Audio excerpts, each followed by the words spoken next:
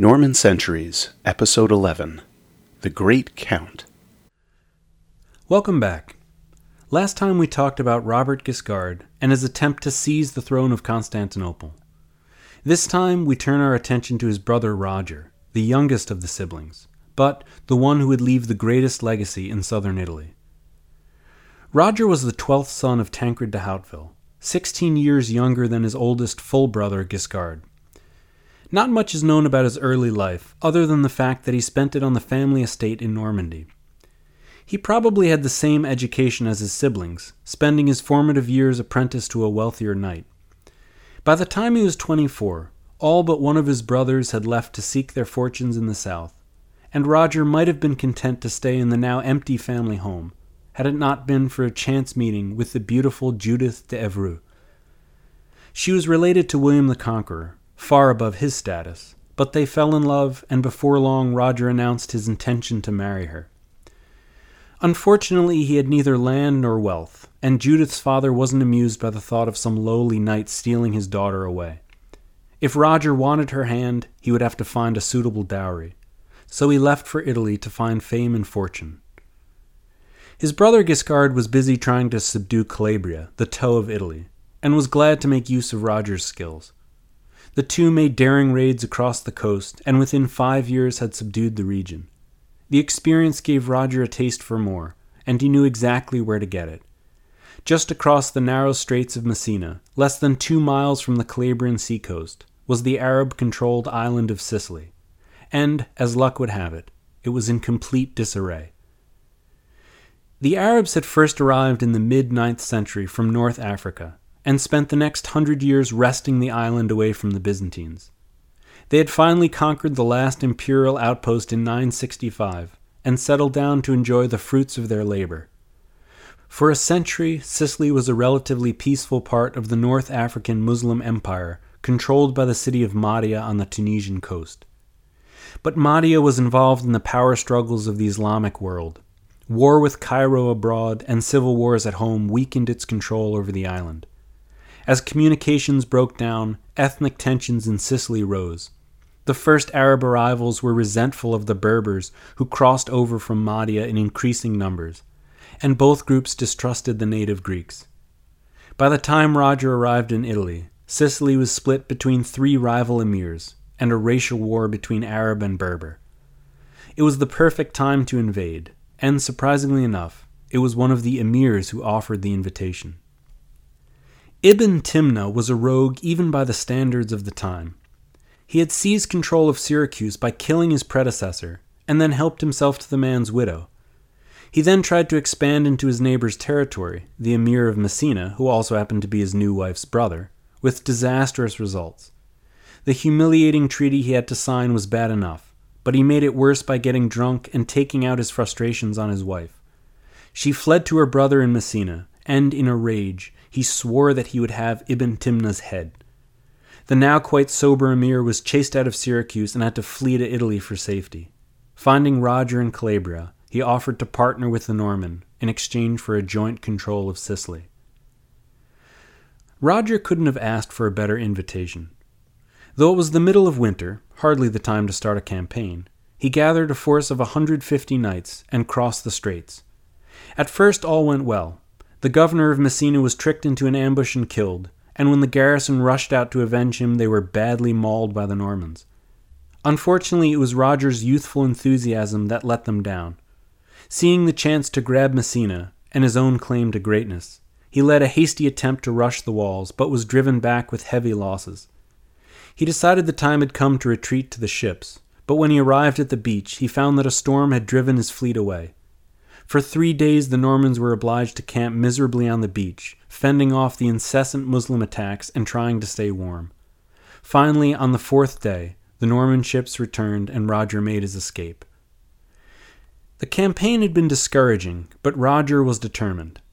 A few months later he tried again, this time with the help of his brother Guiscard, and the two of them mustered an army of 450 knights. The Muslims were alerted to the danger, and were keeping up a watchful patrol of the channel, so the brothers came up with a ruse. While Guiscard positioned himself at the north end of the straits, noisily preparing to cross, Roger slipped across at the southern end with 250 knights. He landed 5 miles from Messina and found the coast completely deserted. Marching toward the city, he intercepted a Muslim baggage train carrying the entire payroll for the Messina garrison. This stroke of luck was followed by an even bigger one. The majority of Messina's defenders had marched north to repel Guiscard's expected crossing, leaving the walls bare. The moment his first soldier cleared the battlements, the inhabitants surrendered, and Roger's flag was hoisted above the city. The Muslim army on the coast, seeing the banner and realizing what had happened, fled into the interior. The Normans now had a foothold in Sicily, but there was no time to sit back and enjoy it. After spending a Thanksgiving service hosted by the city's Greek population, the brothers joined their Arab ally Ibn Timna and headed deep into the island's central plateau. Their goal was to take the great fortress of Enna and deal a knockout blow to Ibn Timna's brother-in-law, but when they arrived they found that the castle was completely impregnable. Even worse, the emir had gathered his entire army and was delighted that these pesky Normans had strayed so deeply into his territory. Seeing the chance to destroy them once and for all, he launched an immediate ferocious assault. It was the first time the Muslims of Sicily had come face to face with a Norman army, and it would be an experience that would be repeated many times with the same result over the next 3 decades. Though they outnumbered the Normans many times over, the light Arab cavalry stood no chance against the heavily armored knights. The battle was quick and, from the Muslim point of view, disastrous. Thousands were killed or captured, and the survivors fled to the safety of their fortress and refused to come out again. Enough spoils were taken from the battle to make every soldier who participated a wealthy man. The bewildered Arabs concluded that the Normans were invincible, and more importantly, the Normans believed it as well. In the coming years, they would always be vastly outnumbered, but would never hesitate to fight. The brothers had won a stunning success, but were divided on how to exploit it. Guiscard, as always, had concerns on the mainland, where yet another revolt was beginning, and he needed to withdraw, but Roger wanted to continue the advance. There was no question of trying to storm Enna. They would need heavy siege equipment for that, but they could at least extract protection money from the surrounding towns, and further erode the emir's support. Guiscard's argument eventually prevailed. He was, after all, the older brother. But Roger stayed long enough to seize the town of Troina, a largely Greek settlement on a hill, which enjoyed a strategic view of the surrounding plain. Tensions between the brothers, which had always simmered, began to boil over, but Roger had no choice but to obey. By Christmas he had returned to Italy with the last of his troops, and was summoned to Guiscard's court. There, to his astonishment, he was greeted by the long-lost Judith. Marriages in medieval Europe were almost always carefully calculated affairs, with feelings seldom entering the equation. Roger and Judith, however, were that rare love story in an age of political unions.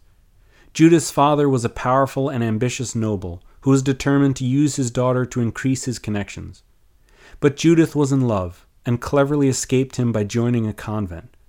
There she was free from the attentions of better qualified suitors, and waited patiently for 5 years. By that time her father had quarreled with Duke William, and been forced to flee Normandy, taking his daughter with him. When they arrived in Italy, Judith eagerly renounced her vows, and made straight for Guiscard's court.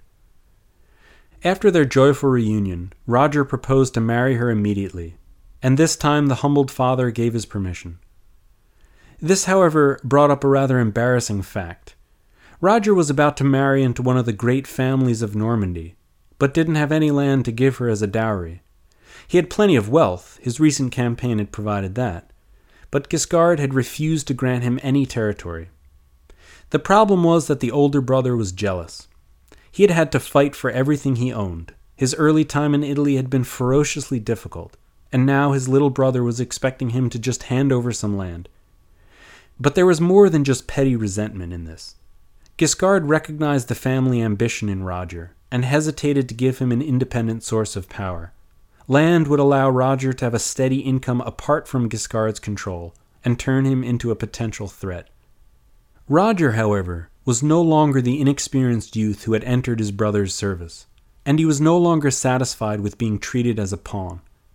He sent a formal request for land to Guiscard, along with a notice that he had 40 days to respond before Roger would resort to force. The older brother was not amused. Gathering an army, he swept into Calabria. Roger was ready for him, and the two sides were soon rampaging back and forth throughout the countryside. Guiscard managed to trap his brother inside a town, but when he demanded entrance, the villagers sided with Roger and slammed the gate shut in his face. At this point, Guiscard realized that ravaging his own territory was counterproductive, so he decided to end the war by trickery instead of force. He had supporters inside the town, and if he could make contact with them, there was the chance to undermine Roger from within. He slipped inside and met with his partisans, but the plan backfired when some passerbys recognized him.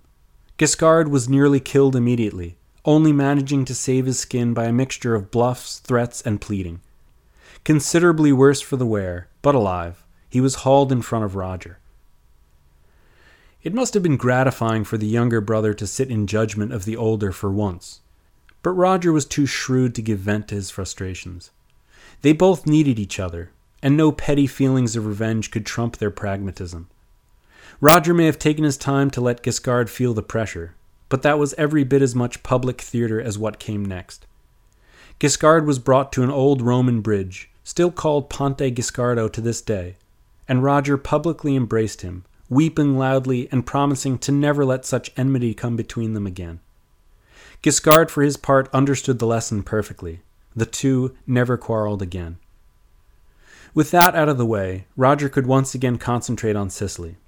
Unfortunately, the situation had deteriorated in his absence. His ally Ibn Timna had been assassinated, which was not such a great loss since Roger never intended to share power. But far more seriously, the local populations no longer viewed the Normans as liberators. Of course, Roger only had himself to blame for this latter development, as his policy of intimidation was useful for enriching himself, but terrible at building loyalty. The area he had conquered was full of Christians and potential supporters, but he had been too busy extorting money to cultivate local support. The lesson was driven home almost immediately. Roger returned to his base in Troina to continue campaigning, and installed his new wife in the local palace. The moment he had departed with his army, the annoyed Greeks of the town made common cause with the Muslims and rose up en masse. Judith somehow managed to fight her way through the streets and made it to the safety of a nearby castle. The next day Roger returned, but the opposition was so fierce that he was only able to join his bride, not free her. They were trapped there throughout the winter in increasingly severe conditions. They had only one blanket between them, and provisions ran so short that Roger's knights were forced to eat their own horses. Finally, in the early months of the next year, they found a way out. Their besiegers had access to the town's wine supply, which they were consuming to stay warm. As time went by, their discipline started to slip, until one particularly cold night, the lot of them got roaring drunk and neglected to post a single guard. Roger and his men slipped out of the castle and retook the town, slaughtering everyone they could find. Both sides were chastened by the experience, and Roger never forgot the lesson. From that day, he scrupulously courted all of his subjects, regardless of their faith or ethnicity. It was good that he did so, because the Muslims were now on the offensive. The North African ruler of Mahdia was determined to reassert his authority over Sicily, and he sent 2 armies under the command of his sons to crush the Norman upstarts. They marched inland and met Roger just west of Troina in a town called Cerami. The odds were hopelessly stacked against him. The Saracen army numbered 35,000, against which he could only muster 130 knights and 300 foot soldiers. But the Normans had an unshakable confidence, and, since Roger had situated himself on top of a hill, the better position. For 3 days the Muslim army waited for the Normans to come down.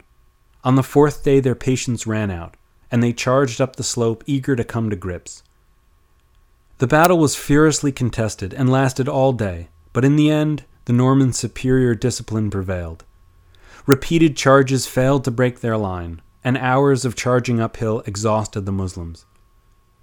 When they withdrew, the Normans finally came down after them, turning an ordered retreat into a rout. By nightfall, the Muslim camp and baggage was in Norman hands, and the Saracen army was hopelessly shattered. It had been one of the most extraordinary battles in history. A tiny force had not only fended off an army 70 times its size, it had also decisively beaten it. If there was any doubt about the superiority of Norman arms before, there was none now. Despite still controlling 3/4 of Sicily, Muslim resistance was effectively broken. They would never again be on the offensive or offer a united defense. From that moment on, the final conquest was only a matter of time. Exactly how much time, however, was unclear. Roger followed up the victory with an attempt to take Palermo and deal the knockout blow, but the effort was a fiasco. Palermo was the third largest city in the Mediterranean. With 250,000 population, only Constantinople and Cairo were bigger, and it would need a sizable army to conquer. Roger managed to talk Guiscard into participating and providing the needed firepower, but the city still had access to the sea, making a land siege useless. Even worse, the campsite Roger chose was infested by tarantulas, whose appearance and painful bite did a thorough job of undermining everyone's morale. After only 3 months, they cut their losses and withdrew, determined not to return until they had a fleet. Guiscard left for Italy to make the necessary arrangements, but was delayed for 7 years, putting down revolts and fending off a major Byzantine attack. In the meantime, Roger exploited the old struggle of Berber versus Arab to keep his enemies on their heels. He had learned patience from his chronic manpower shortage and was content to slowly advance while consolidating his conquest. In 1068, the remaining Berber forces on the island managed to ambush him while he was out raiding, demanding his surrender in the face of overwhelming force. To their surprise, he cheerfully opted to attack instead, smashing their army with a series of cavalry charges. The Muslims hadn't risked an open battle with him for a while, and Roger made full use of his victory by engaging in a little psychological warfare. He had messages detailing the results of the battle written with the blood of the fallen Saracens, and had them sent by carrier pigeon to Palermo. When he followed it up with his army, backed up by Guiscard's long-awaited fleet, the city surrendered almost immediately. The terms Roger offered showed just how much he had learned since the revolt of Troina. Palermo was obliged to accept the usual Norman castle, but its Muslims were free to practice their religion as long as they recognized the authority of the state. This common-sense solution, the tolerance of the outnumbered, was the cornerstone of Norman rule. It was a slow and agonizing process. The full conquest took an additional 2 decades, but Roger extended the same offer wherever he went. The Greek population had its churches rebuilt and refurbished at state expense, and the Muslim population, still 80% of Sicilians, was allowed to live and worship where they had for a century. The local governments, tasked with collecting taxes and enforcing justice, were kept in place, absorbing both Orthodox and Muslims into the new administration.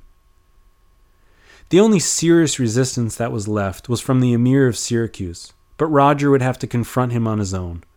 After Palermo fell, Guiscard left the island never to return, taking a large part of the army with him. The first step to conquer Syracuse was to make sure it was cut off from North Africa. There were still Berber troops scattered around Sicily, and the Emir of Mahdia was making ominous noises. He had been cut off from the interior of North Africa by civil war, and badly needed Sicily's wheat. Roger, however, cleverly neutralized him by offering to supply Mahdia with all the food he wanted through an exclusive trading contact. The Emir of Syracuse struck back by raiding a convent in Roger's territory and placing several of the captured nuns in his harem. This threatened to set off a religious war, something Roger wanted to avoid at all cost, and he acted at once. Raising the largest army he had ever mustered, he sent his fleet to blockade the city by sea and marched overland. The fleet arrived first and engaged the Muslim ships in the same waters where, exactly 1,500 years before, the Athenian navy had been defeated during the Peloponnesian War. The struggle this time was just as decisive. The emir took personal command of his ships, but had the misfortune to slip overboard. Before his startled sailors could attempt a rescue, the heavy armor had pulled him straight to the bottom. Syracuse resisted for a few days, but without its emir it didn't have the heart for a real struggle and surrendered. The victory extinguished Muslim power in Sicily. There were still remnants to be mopped up, a process not completed till 1091, 30 years after he had set foot on the island, but it left Roger as one of the most powerful men in the Mediterranean. For the rest of his life, he concentrated on increasing the prosperity of his subjects and refused to be drawn into any larger struggles. When the call came for the First Crusade, he was virtually the only great prince who didn't respond. Heavily outnumbered by Muslims in his own territory and dependent on his trade with North Africa for wealth, the last thing he wanted was a religious war. For all intents, he remained neutral and pressured his Muslim trading partners to be neutral as well, which turned out to be a good policy. By the turn of the century, Sicily was more stable, prosperous, and secure than it had ever been. Trade flourished, the arts were blossoming, and the currency was sound. Thanks to the crusading movement, the trade of Europe and the Levant flowed through the markets of Palermo and Messina, greatly enriching all involved. Roger's only sadness was that his beloved Judith wasn't around to enjoy it with him. She had died in 1080 after presenting her husband with 4 daughters. A second marriage produced 3 more girls along with 2 sons, before she died as well. Roger was now in his 60s and feeling his age. His most pressing concern was who would follow him. The 2 legitimate sons clearly wouldn't. The first didn't survive childhood, and the second had leprosy. There was an illegitimate son named Jordan who had proved to be a dashing commander in several of his father's campaigns, but he died of a fever in 1092. That year Roger married for the 3rd time, and in 1095 his new wife safely delivered a son. He was named after his happy father, who could now rest assured that his name would be continued. 6 years later Roger expired peacefully in his bed, having ruled wisely and well. His military victories had been legendary, but it was his administration that had truly been brilliant. He was that most rare of leaders, one who not only knew how to conquer, but more importantly, how to build. Just 60 years before, Roger's celebrated oldest brother William Ironarm had first set foot on Sicilian shores. He had won his reputation there, but it had been the young, overlooked Roger who claimed it. Long after William has been forgotten, Roger is still remembered fondly by Sicilians today, who gave him the nickname the Great Count. The last of the Hauteville brothers had immortalized the family name in Sicily, but his greatest legacy was his son. Join me next time as I look at Roger II, the first and most brilliant king of Sicily. Norman Centuries is a podcast written and recorded by Lars Brownworth, author of the book Lost to the West and creator of the 12 Byzantine Rulers podcast. Visit us online at normancenturies.com.